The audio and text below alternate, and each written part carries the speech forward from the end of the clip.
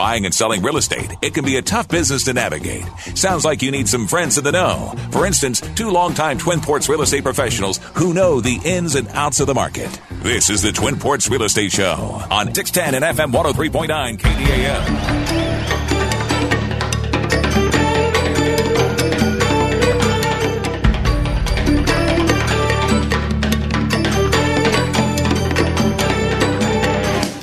Good afternoon and welcome to the Twin Ports Real Estate Show. Jim Rounding and Gary Gallagher here on KDAL AM on your dial and FM at, what is it, Gary? 103.9. 103.9.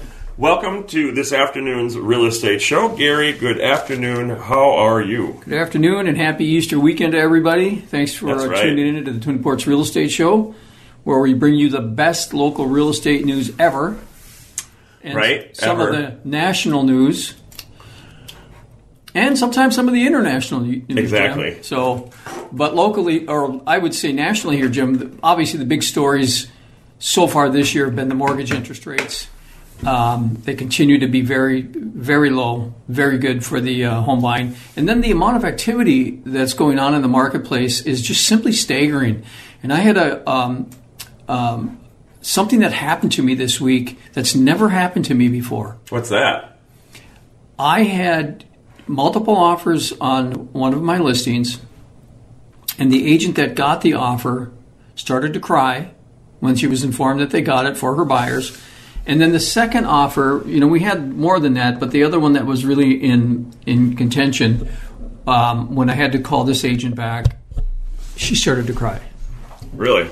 So to tell her that she didn't get it. Yeah, that she didn't get it. And so that just really kind of floored me because it brought home the impact to me of like what's going on in the marketplace. And I know that we've talked about some of the frustrations and the emotions that go on in the marketplace with the buyers trying to get houses that they write offers on that they can't get. But then we've also started to include some of the real estate agents, Jim. And so to see that level of emotion from the real estate community, and one of these agents has been in the business longer than I have, and that just really hit home. I thought that was a really profound occurrence that happened, and to me, it was an indicator that there's a lot of emotion in this marketplace. There's a lot of frustration amongst everybody except sellers. Right. Yeah. I mean, if you're a seller, you are happy camper for the most part. You're going to be able to get most likely multiple offers, and you're going to be able to kind of cherry pick your buyer. So let me ask you a question about these 2 offers, Gary. Were there a lot of differences between the offers that you had? I mean, no, there weren't. So it was pretty close no matter what? Yeah. Those are the hard ones. But really, what really was the deciding factor on the one offer that they took initially? The love letter. Oh. Those buyers For or against? Well, it was for. And the sellers really took to that. And so it had an impact, an emotional impact on them, and that's the offer that they wanted to go through. So now, having said that offer fell apart. Oh, no. And we were able, we had several other offers, so we were able to go back one that was cash, a little bit lower in price, but trying to work out the cash one. And then there's another one also that was above asking price that is waiting in the wings as well. So hopefully everything turns out, but it's really amazing how, I don't want to say wishy-washy these buyers can be, but they waltz into these places. They offer all kinds of money on these listings, Jim. Right. And then they, this all came together. It was kind of late at night. It was 10:30 at night that this was going on. And they get up the next morning and, I send the selling agent a message and I say, "Did you get the offer signed?" And she didn't get it signed. And so the buyer didn't want to go forward. So they had some buyer's remorse there. And that's surprising in this marketplace that you go from an agent crying, thanking me for having their offer accepted because they've written all kinds of offers and haven't had any of them accepted, to we were just kidding. Right. I mean, what were the emotions of that agent? I mean, tears of joy to I'm really mad at these people. I'm done with this buyer. Yeah, I'm done with this buyer. Yeah. I mean, oh my. So So they said, yes, we'll take your offer, and then immediately they changed their mind before you even got to a home inspection or anything. Yeah, well, nerves. They had initially waived their home inspection, and here's one of the interesting things, Jim, is all of the multiple offers we had, and we had 4 of them. They were all from out of state. All the buyers were from out of state with all these offers. Okay. And so you had a situation where the husband said that they'd waived the inspection. The wife's not in town. They're moving up from Louisiana, and then in the morning they just retracted on wanting to have an inspection, and so they didn't sign the offer. And so, and that to me is surprising with everything that's going on in the marketplace. You got a buyer that's got a house, they've been looking forever, they're from out of town, the guy's living in temporary housing, and they had this house in the palm of their hands. Wow. So what goes on? I just don't know what goes on with these buyers, and what leads them to go astray like that after with everything that we've been talking about in this marketplace, Jim. Right. And all of a sudden you get one of these wishy-washy situations. It's like, go figure. I've had. Can we just talk about the letter part of it? I've had more sellers than not really just kind of shove the letter away and kind of say, yeah, it's really cute, but I really don't care about that. So let's talk about the numbers. And they totally discard that letter. And I know that in other parts of the country, those aren't even accepted anymore. Because it's like, it's part of a MLS rule where, I've heard this before.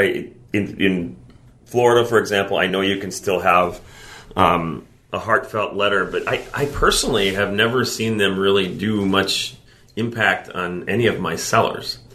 So, quite interesting. I think maybe a letter that would have impact would be somebody who has a history with the house or somebody who has a history with the family. I've seen those before, and those do make a difference because it connects. But I felt a lot of people are able to ignore those letters and just say, yeah, I'm not going to get attached to these people. I'm just selling my house. I don't need to know who their kids are or what their dog Fluffy is doing or anything like that. So I don't know. Have you had that kind of reaction too? Oh, sure. And we deal with that up front because our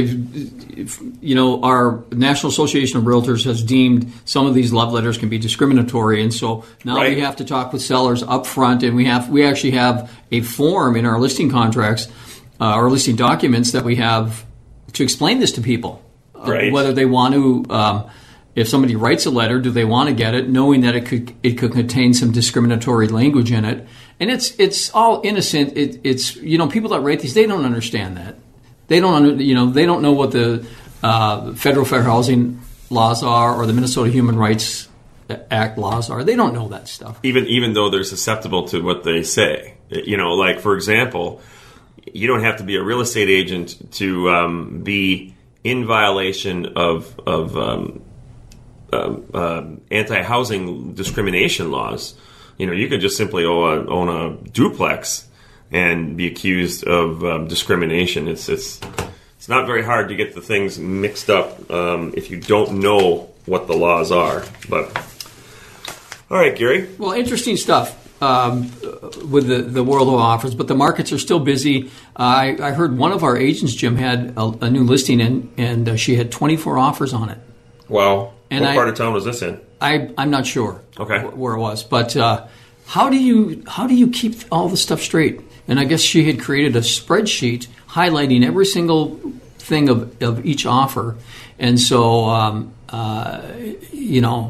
just staggering what's going on in the marketplace with these offers, because it's difficult when you get them all. Which one is going to be the right one? And this was a classic example with what I just dealt with. Is like we chose one.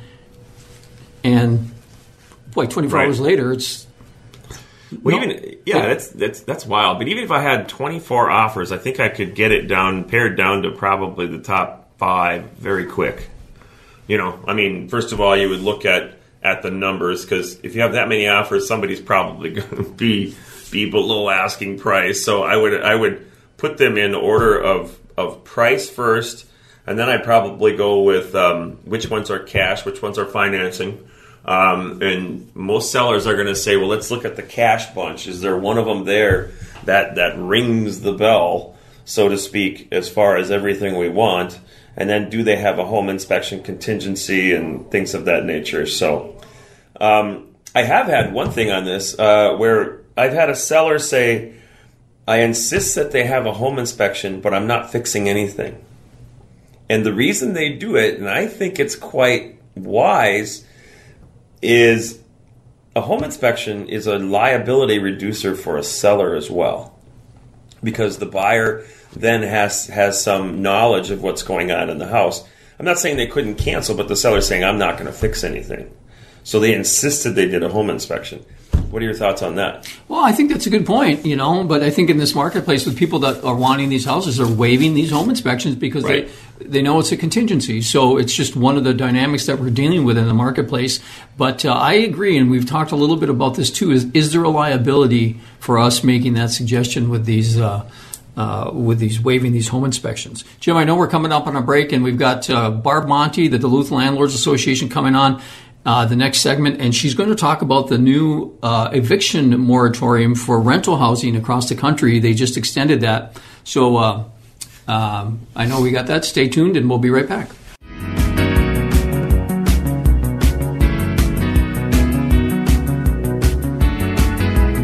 Hey, welcome back to the Twin Ports Real Estate Show. Jim Ronding and Gary Gallagher here from RE/MAX Results. And Gary, before we bring Barb on, I wanted to tell our listeners, it might sound unusual, this show, because for the second time in a year, we are together, you and I, in the same room recording. And for almost 8 years, 9 years, we were in 11 years. 11 years in the studio together, recording this. And so it's good to see you, buddy. It's good to be back face to face. It's a little bit better that we can sit and look at each other. And now to bring Barb in, Barb, I don't know if you've had this if you've been bestowed this honor yet, but you are one of our most frequent guests. What do you think of that? I'm laughing. We have you on a lot because you're very very knowledgeable in what's going on in the rental market area. But Gary, without further ado, do our introductions here and let's get going on this conversation. Well, yeah, thanks, Jim. Barb Monty with the Duluth Landlords Association, and always appreciate her time coming on and keeping us tuned into the rental market that's going on. And Barb is really connected with all of the local landlords here, as well as the city, at the city level as well. And so she does a lot of work for the landlords through connecting the landlords with the city and all of the legislation or the ordinances or the rules and regulations that go on. And so for anybody that is interested in getting into the residential income property market, Barbara is really a great resource. And we've been dealing with some very challenging times here with the rental market, not only locally here, but across the country. One of the big things that happened last September as part of the pandemic was on September 4th in 2020, an order was put in place that property owners or landlords could not evict their tenants because of the pandemic. And even if they weren't paying their rent, they couldn't evict them.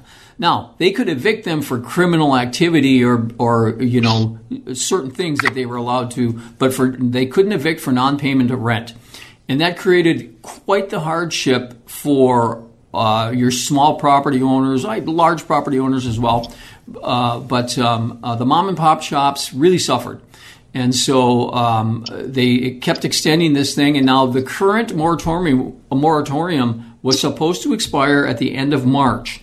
But earlier this week, they came out and said, the federal government came out and said that we're going to extend this moratorium now, the eviction moratorium, and you can't evict tenants for non-payment of rent until the end of June. So, Barb, get us up to speed with what's going on and where's everything at? Well, thanks for asking. I am certainly only one small part of the information out there, but I did attend a webinar the other day, and there is $375 million coming to Minnesota alone for rent help.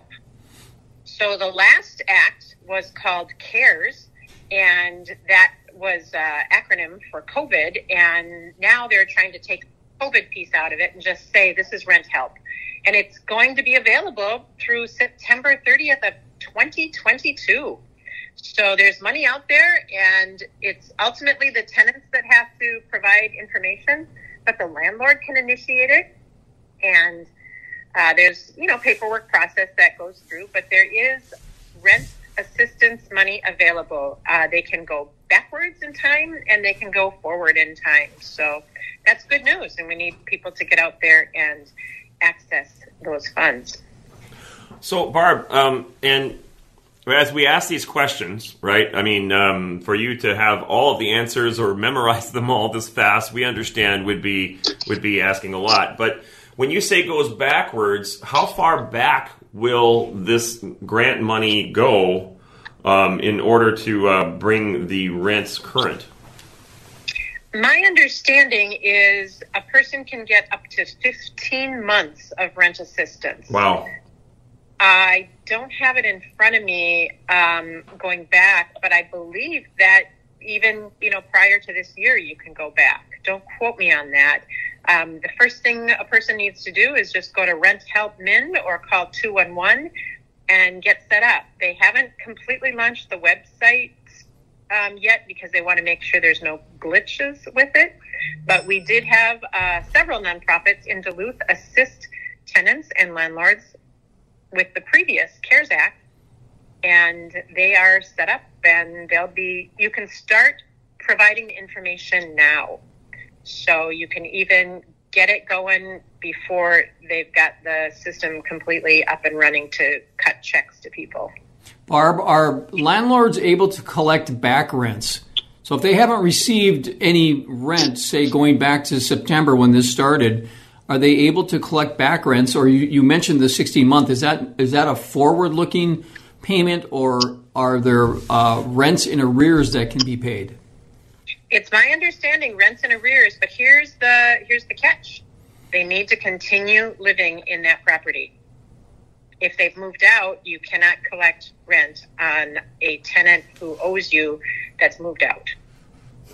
So they have to be an existing tenant and not have to have moved out. And if they have moved out, the landlord's just out of luck. Well, the landlord, of course, has other legal means to pursue. So right, because the rent is still due. It was just it wasn't forgiven. It's just delayed. Isn't that correct? Yes. Yeah. Right. The landlord cannot get back due rent that's owed to them if the tenant has moved out. But they can, of course, go to the court and get a judgment against the tenant. And maybe there is assistance. I don't know. But and just another point is that the tribal nations have separate funds. And so if a person falls into that category, there is also a plan available. Have you seen, or are you aware of, and maybe you know on a percentage basis, locally here, how many landlords have been affected by non-payment of rent?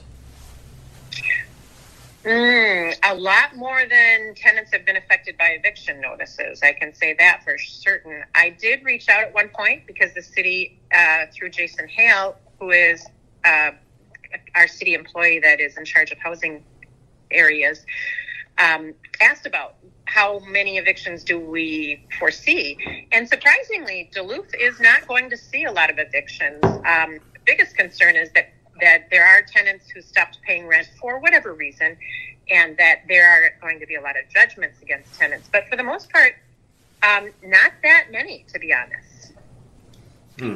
Myself, for example, I am out a percentage of rent from what I had last year, but that's because I wasn't able to get the house fully rented. So it doesn't count. I can't actually apply for assistance for it, but I think there's maybe some of that going on as well. Okay.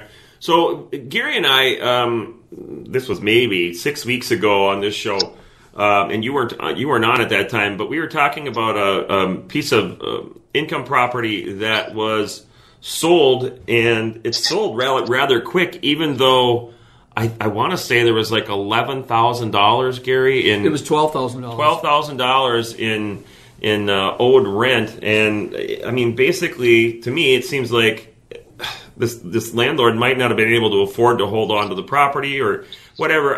Have you run into a lot of landlords who are the tenants? They have a very high percentage of non-payment of rent coming in, and how has that affected their livelihood as a landlord?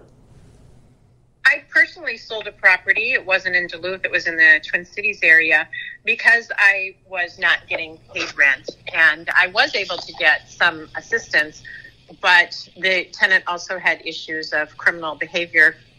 It was causing hardships in the area, and it just wasn't worth it for me to continue to rent. So my guess is we'll have some turnover of mom and pop properties that just don't want to deal with the issues of uncertainty of the legal process of being able to get tenants that are badly behaving moving on.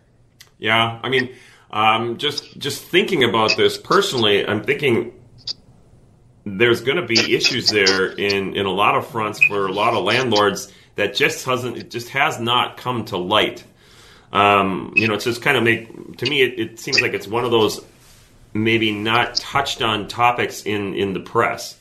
But yeah, well, it's certainly good news that there's going to be some stimulus money that addresses this problem for both tenants and landlords, because I just don't understand how people can make it. Right. The other thing that was in the press, our Duluth News Tribune had featured an article about eviction, and they had a tenant from Superior, Wisconsin, who was in a trailer park situation and had not paid lot rent. And the good news is Minnesota Rent Help will be able to cover trailer house lot rent. Going back to this story to Jim about this house that came on the market, and the tenant they owed $12,000 in back rent, and the funny thing is that the agent had posted on, I think, our local Facebook site asking, does anybody know how we can get these people out of this place, for not paying rent? And I think the replies to it were overwhelming. It's like, no, you can't. If it's a non-payment of rent, you can't evict them for that. And so there was some frustration. And this was a duplex, and I think the price on it was like $280,000. And when you pay that kind of money for a duplex, it's hard to make the numbers work on a duplex. So the fact that this place sold, in my understanding, there were multiple offers on it, was just an indicator that maybe they don't care. Right. I don't know what the case, but those tenants, to my understanding, are still there. Yeah, that's possible. I know that, and you guys know this better than I do, that properties are still flying off the market. And what I hear is that a lot of people from the Twin Cities are leaving that area to come and move to Duluth. They can work from a distance now because a lot of us have gotten comfortable with not working at an office building, but working and Zooming from home. And a lot of the people that I'm seeing that are paying, pretty much top dollar on properties are folks that are wanting to move to Duluth. Yeah, it's very true. I mean, I have a friend who lives in the Twin Cities, and her neighbor was carjacked at a stop sign right in their residential neighborhood of Robbinsdale, and they drove off with the baby in the back seat after they threw the mother to the ground, only to stop a block later and push the kid out of the car and then took off again. I mean, that's the Twin Cities. I'm not used to hearing that kind of thing. It's just, it's. I think you're right. There are people that are leaving the Twin Cities, but the pandemic is relocating people to areas of Duluth, of places of beauty and low crime and all that kind of stuff just because they're able to work wherever they want. So, hey Barb, do you have any numbers on the local vacancy rates? I know they're low, and I don't know if they're, I think a standard balanced rental market is in the 3 to 5% vacancy range. Do you have any idea what we are currently running at? I don't. I did reach out yesterday to one of the larger property management companies, and she said vacancies are pretty much what they have been. Duluth is still a market of hard to find properties to rent. So, and I don't think the rents are coming down in Duluth. I think the rents are coming down in the Twin Cities a little bit. And they've got a lot of other interesting things going on in Minneapolis and St. Paul with their city councils proposing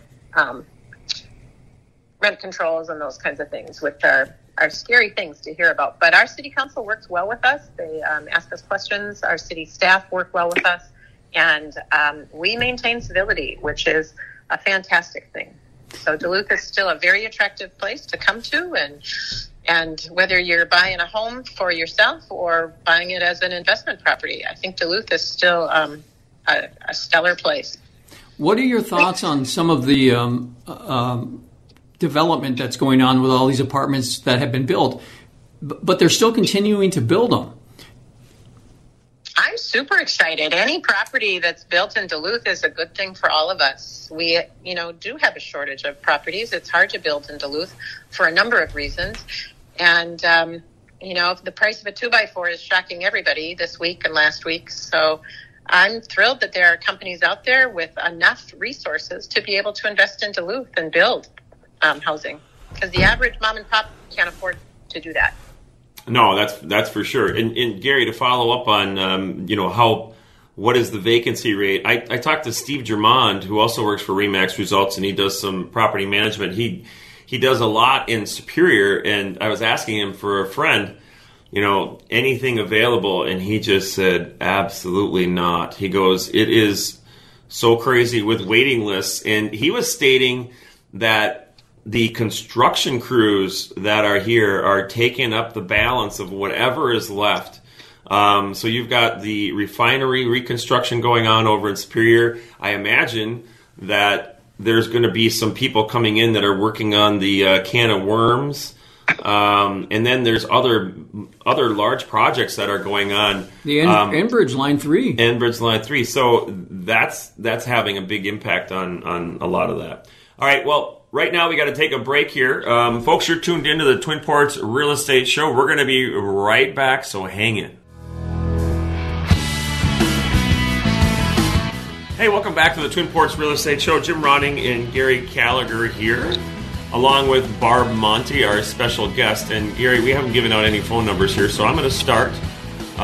Jim Ronning, my number is 218-348-7653. And then we'll go Gary, and then Barb, if people need to get a hold of you, we'll also get some information.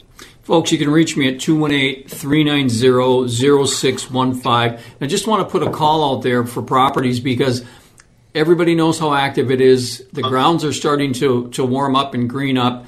And if you've got a multifamily property, if you've got land, if you've got residential housing in the $125,000 to $350,000 range, these are very hot markets right now. So if you have questions or are considering putting your house on the market, give Jim or I a call. Again, you can reach me at 218-390-0615. All right, Barb, how about if people want to get involved in the Duluth Landlords Association, what do they do? I think it's probably easiest if they just email me. So it's my name, ARBMONT, and it's a double E, so at gmail.com. So send me an email, and happy to put you on the list. We are Zooming on the 8th, so that's exciting. I've got a host to help me because I'm not really good at Zooming. Hey, we understand that.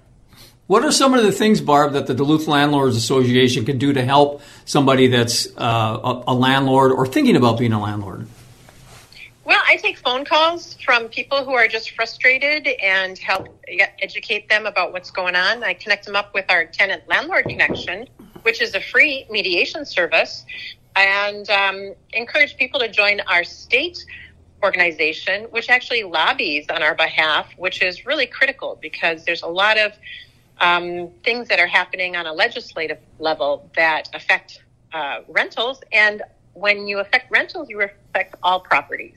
So I think it's important for people to be aware of that and stay connected to that, and realize that whatever happens in one market happens in, affects Ripley in another market. So, but it is a good time to sell a house, and they do fly off the market, and I love to see that happen in neighborhoods in a good way. Does Duluth have any maybe a percentage wise, in terms of like problematic tenants that you have to connect with the landlord-tenant connection? Do you have a large percentage of problematic situations like that?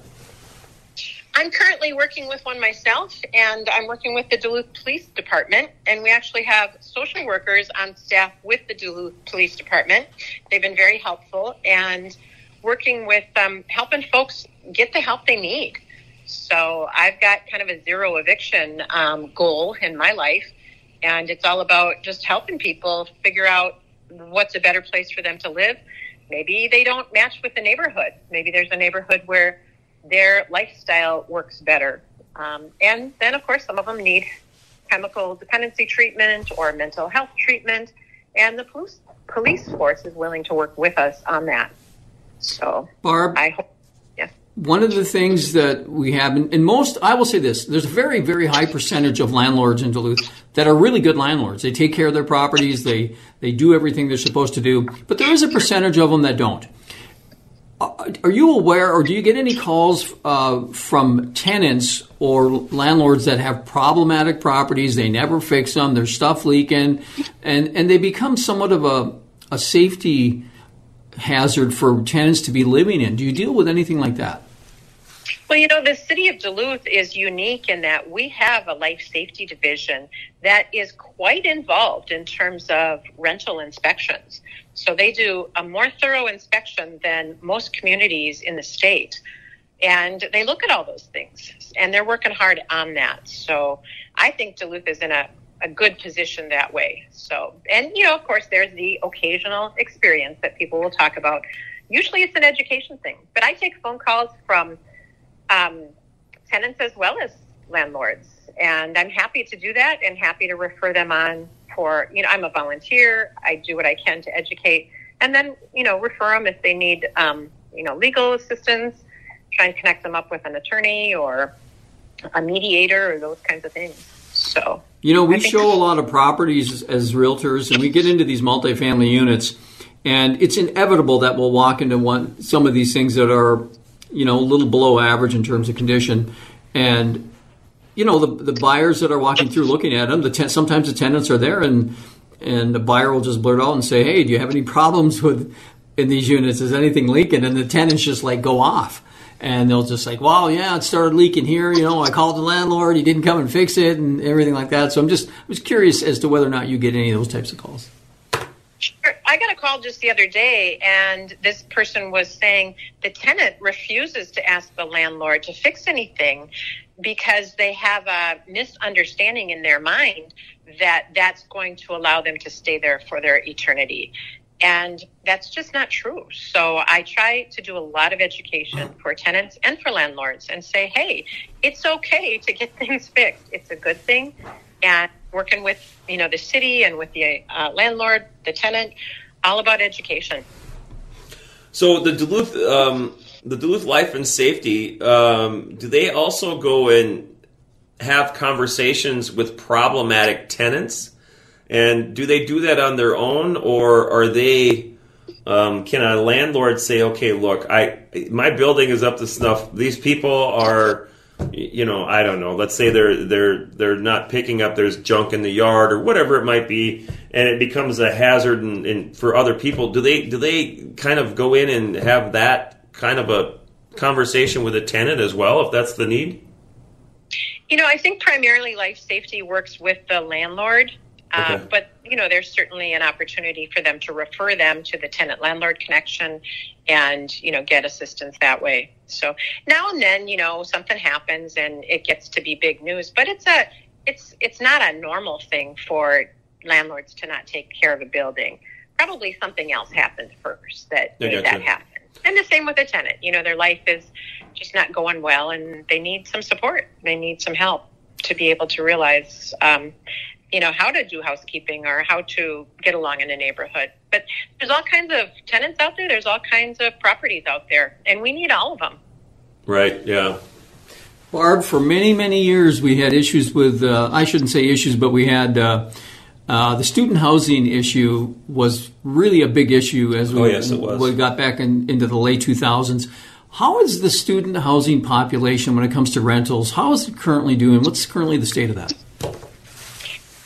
Again, I don't know that I'm the best expert, but what I can tell you is there was proposed high-rise dorm, and that's put on hold with COVID. So it's going to be interesting to see how things kind of shake out with students. And to be honest, a lot of them are looking at other options. Some folks didn't end up going to college. So I think the enrollments are going to be, stable or slightly below. And I think that's going to have an effect on the housing market. What effect? I'm not sure. But in terms of problem, student nuisances, all those types, the complaints and everything that were going on with neighborhood residents, has that abated? Or, what's the status of that type of stuff? For the most part, I think that the neighbors are a bit more understanding, and those that aren't, have maybe aged out and moved on. So the interesting thing is when they do that, then they're happy to sell it and the house becomes a rental. So I think some of that initial wave of we don't want the area around campus to become a dinky town like in the cities, I think that's gone away. Because I think a lot of those folks have aged out, and the people who have moved in are just understanding that neighborhoods are transition places now. They don't stay. A person doesn't live there for their entire life. The houses just on my block alone have turned over 2 times, 3 times even. Young people are their lives are more transitory. They start at one job and they move on to another. Coast Guard families move in. People from other cities move into Duluth. Medical folks, going to, finishing their grad programs. So it's just a lot of transition. It's just not like it used to be. Barb, we have a little over a minute here to go. And so is there anything you want to give a shout out to there or anything that you want to say? And then give your contact information again before we have to sign off here. Sure. Well, I thought we did mention that, the city of Duluth does allow you to rent out a guest room. And if we've got a housing crisis, which, of course, we've been told, consider renting out your guest room and make a little money, meet a person, have an exchange, broaden your horizons. I do that. I've rented out to tugboat captains and Enbridge employees and you name it. And it enriches my life. And also gives you a chance to maybe upgrade your property with some income coming in. So, again, my email, barbmonte@gmail.com, and Monte is spelled with 2 E's. All right, yeah, and thanks again for coming on, Barb. In follow-up, I want to know, do you think that Duluth is well on the way to filling some of the housing shortage needs that were addressed some 7 years ago, I think, with the first conference that they held?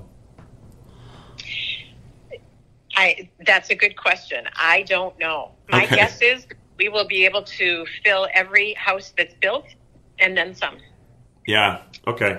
Well, I know that in the Twin Cities, they have the same situation where they don't have a lot of things for rent, and so a lot of these big apartment buildings came in at the expense of an existing neighborhood, and that's called gentrification, and it doesn't go over well down there in some of those old established neighborhoods. I think Duluth is maybe saved from that so far, but there's just a lot of interesting things with bringing in new housing sometimes. So, all right, well, we're out of time here. Barb, thanks again for being with the Twin Ports Real Estate Show. We really appreciate you, and we hope that we can have you on again in the future. Absolutely. Thank you. Thanks, Barb. Okay. All right, folks. We'll be right back. Hang in.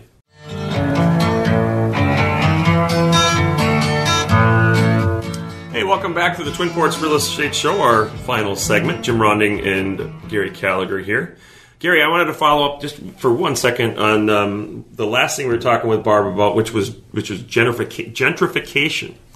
And my son is he's graduated now from the University of Minnesota in architecture, and that is one of the things that they actually talked quite a bit about in architecture class, and it's happening more so than people might realize up north here, where they're displacing what they call, affordable housing.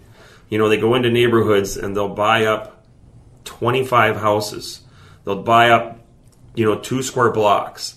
And people are protesting that because they're taking away, one of the last bits of affordable housing, because, the housing wasn't as expensive as it is. It's in, it's in by the university, and it's changing the makeup of neighborhoods. And there are people that are highly contested with this, including many of the university professors. So it's quite interesting what's actually going on down in the Twin Cities that we might not always hear about as far as housing goes. Well, I think that's a really good point. I mean, I think that the housing developers that are coming in and taking away some of the long-term housing and just, bulldozing it over and building new stuff, obviously the cost of renting goes up.